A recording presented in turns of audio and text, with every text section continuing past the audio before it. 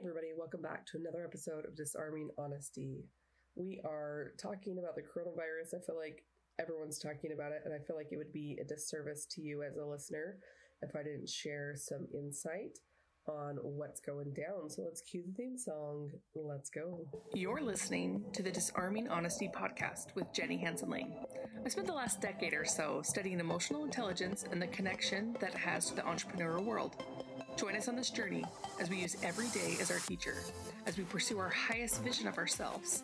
The show is dedicated to vulnerability and mindset as we explore the necessary paradigm shifts it takes to change our lives and pivot into profiting from our passions. No more playing small with our dreams. Let's go. Thank you for pressing play on this episode. This is episode 332, and it's basically, I feel like I would be doing a disservice if I wasn't sharing my thoughts about the coronavirus, because there's so many different things that we can think and feel about it. And I'm going to get a little bit more vulnerable and personal with you in my opinion about it. And because it's not just one thing for me. So I spent the day going through like our medicine cabinet. We have 3 little boys, so went through, made sure that we had a medicine. So if there were stores that were closed, we would still be okay. So making sure we have batteries for our thermometers, batteries for our flashlights, extra medicine, more just supplies and things. And so I'm part of a church that is a worldwide organization, and so we get all the same instruction. And so our instruction is to stay home from church on Sunday, and that's kind of unheard of. And inside of that same information, we need to make sure that we have 2 weeks of food stored up, and that's always been really normal for our church to tell us that. So I've been talking to my husband, like, what are the things, if we didn't go to the store for 2 weeks, that we would be eating? And we realized it'd be a lot of the same things. Today we ate Spanish rice and made it ourselves and made tacos. And so I think it's been a really good practice in being prepared, in being self-reliant. But I think it's still devastating that there's a lot of havoc and crisis going on in the world.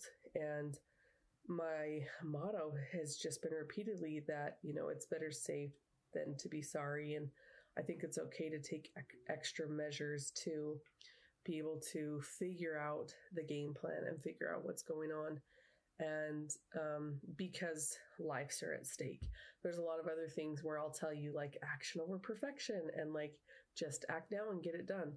But as a pandemic, there's a lot more going on, and there's a lot more that we don't understand that will affect small businesses. It will affect employment. And so I think the most important thing is to think about, are you emotionally self-reliant? Are you physically self-reliant? Do you have things set up to be successful when you're not able to live your daily routine? And the idea of preparation, the principle of preparation, is nothing new. It's something that will always help us to live our best life. And it's unfortunate that it takes reminders like this to be able to help us be more prepared. But I know that when I have been prepared, I've always been able to help other people in need. And that's been my ultimate goal. And this has been a huge reminder of that. So I wanted to share this episode just because just to share that nothing is guaranteed, our lifestyle that we're trying to build, our dream life, and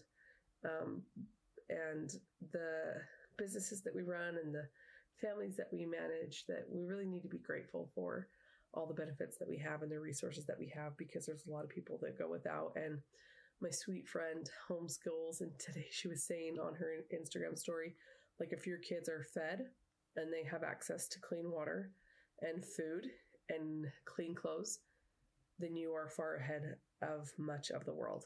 And that just really hit me, that we really have a lot to be grateful for. And because we do have a lot to be grateful for, we can show our gratitude by being self-reliant and being prepared in the world.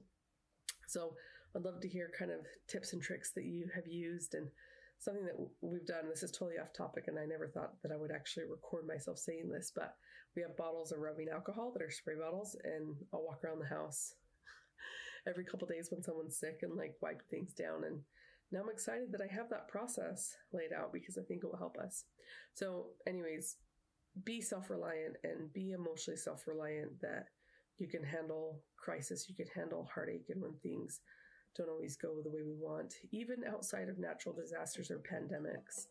And I want you to know I love you guys. Have a great day. Peace out.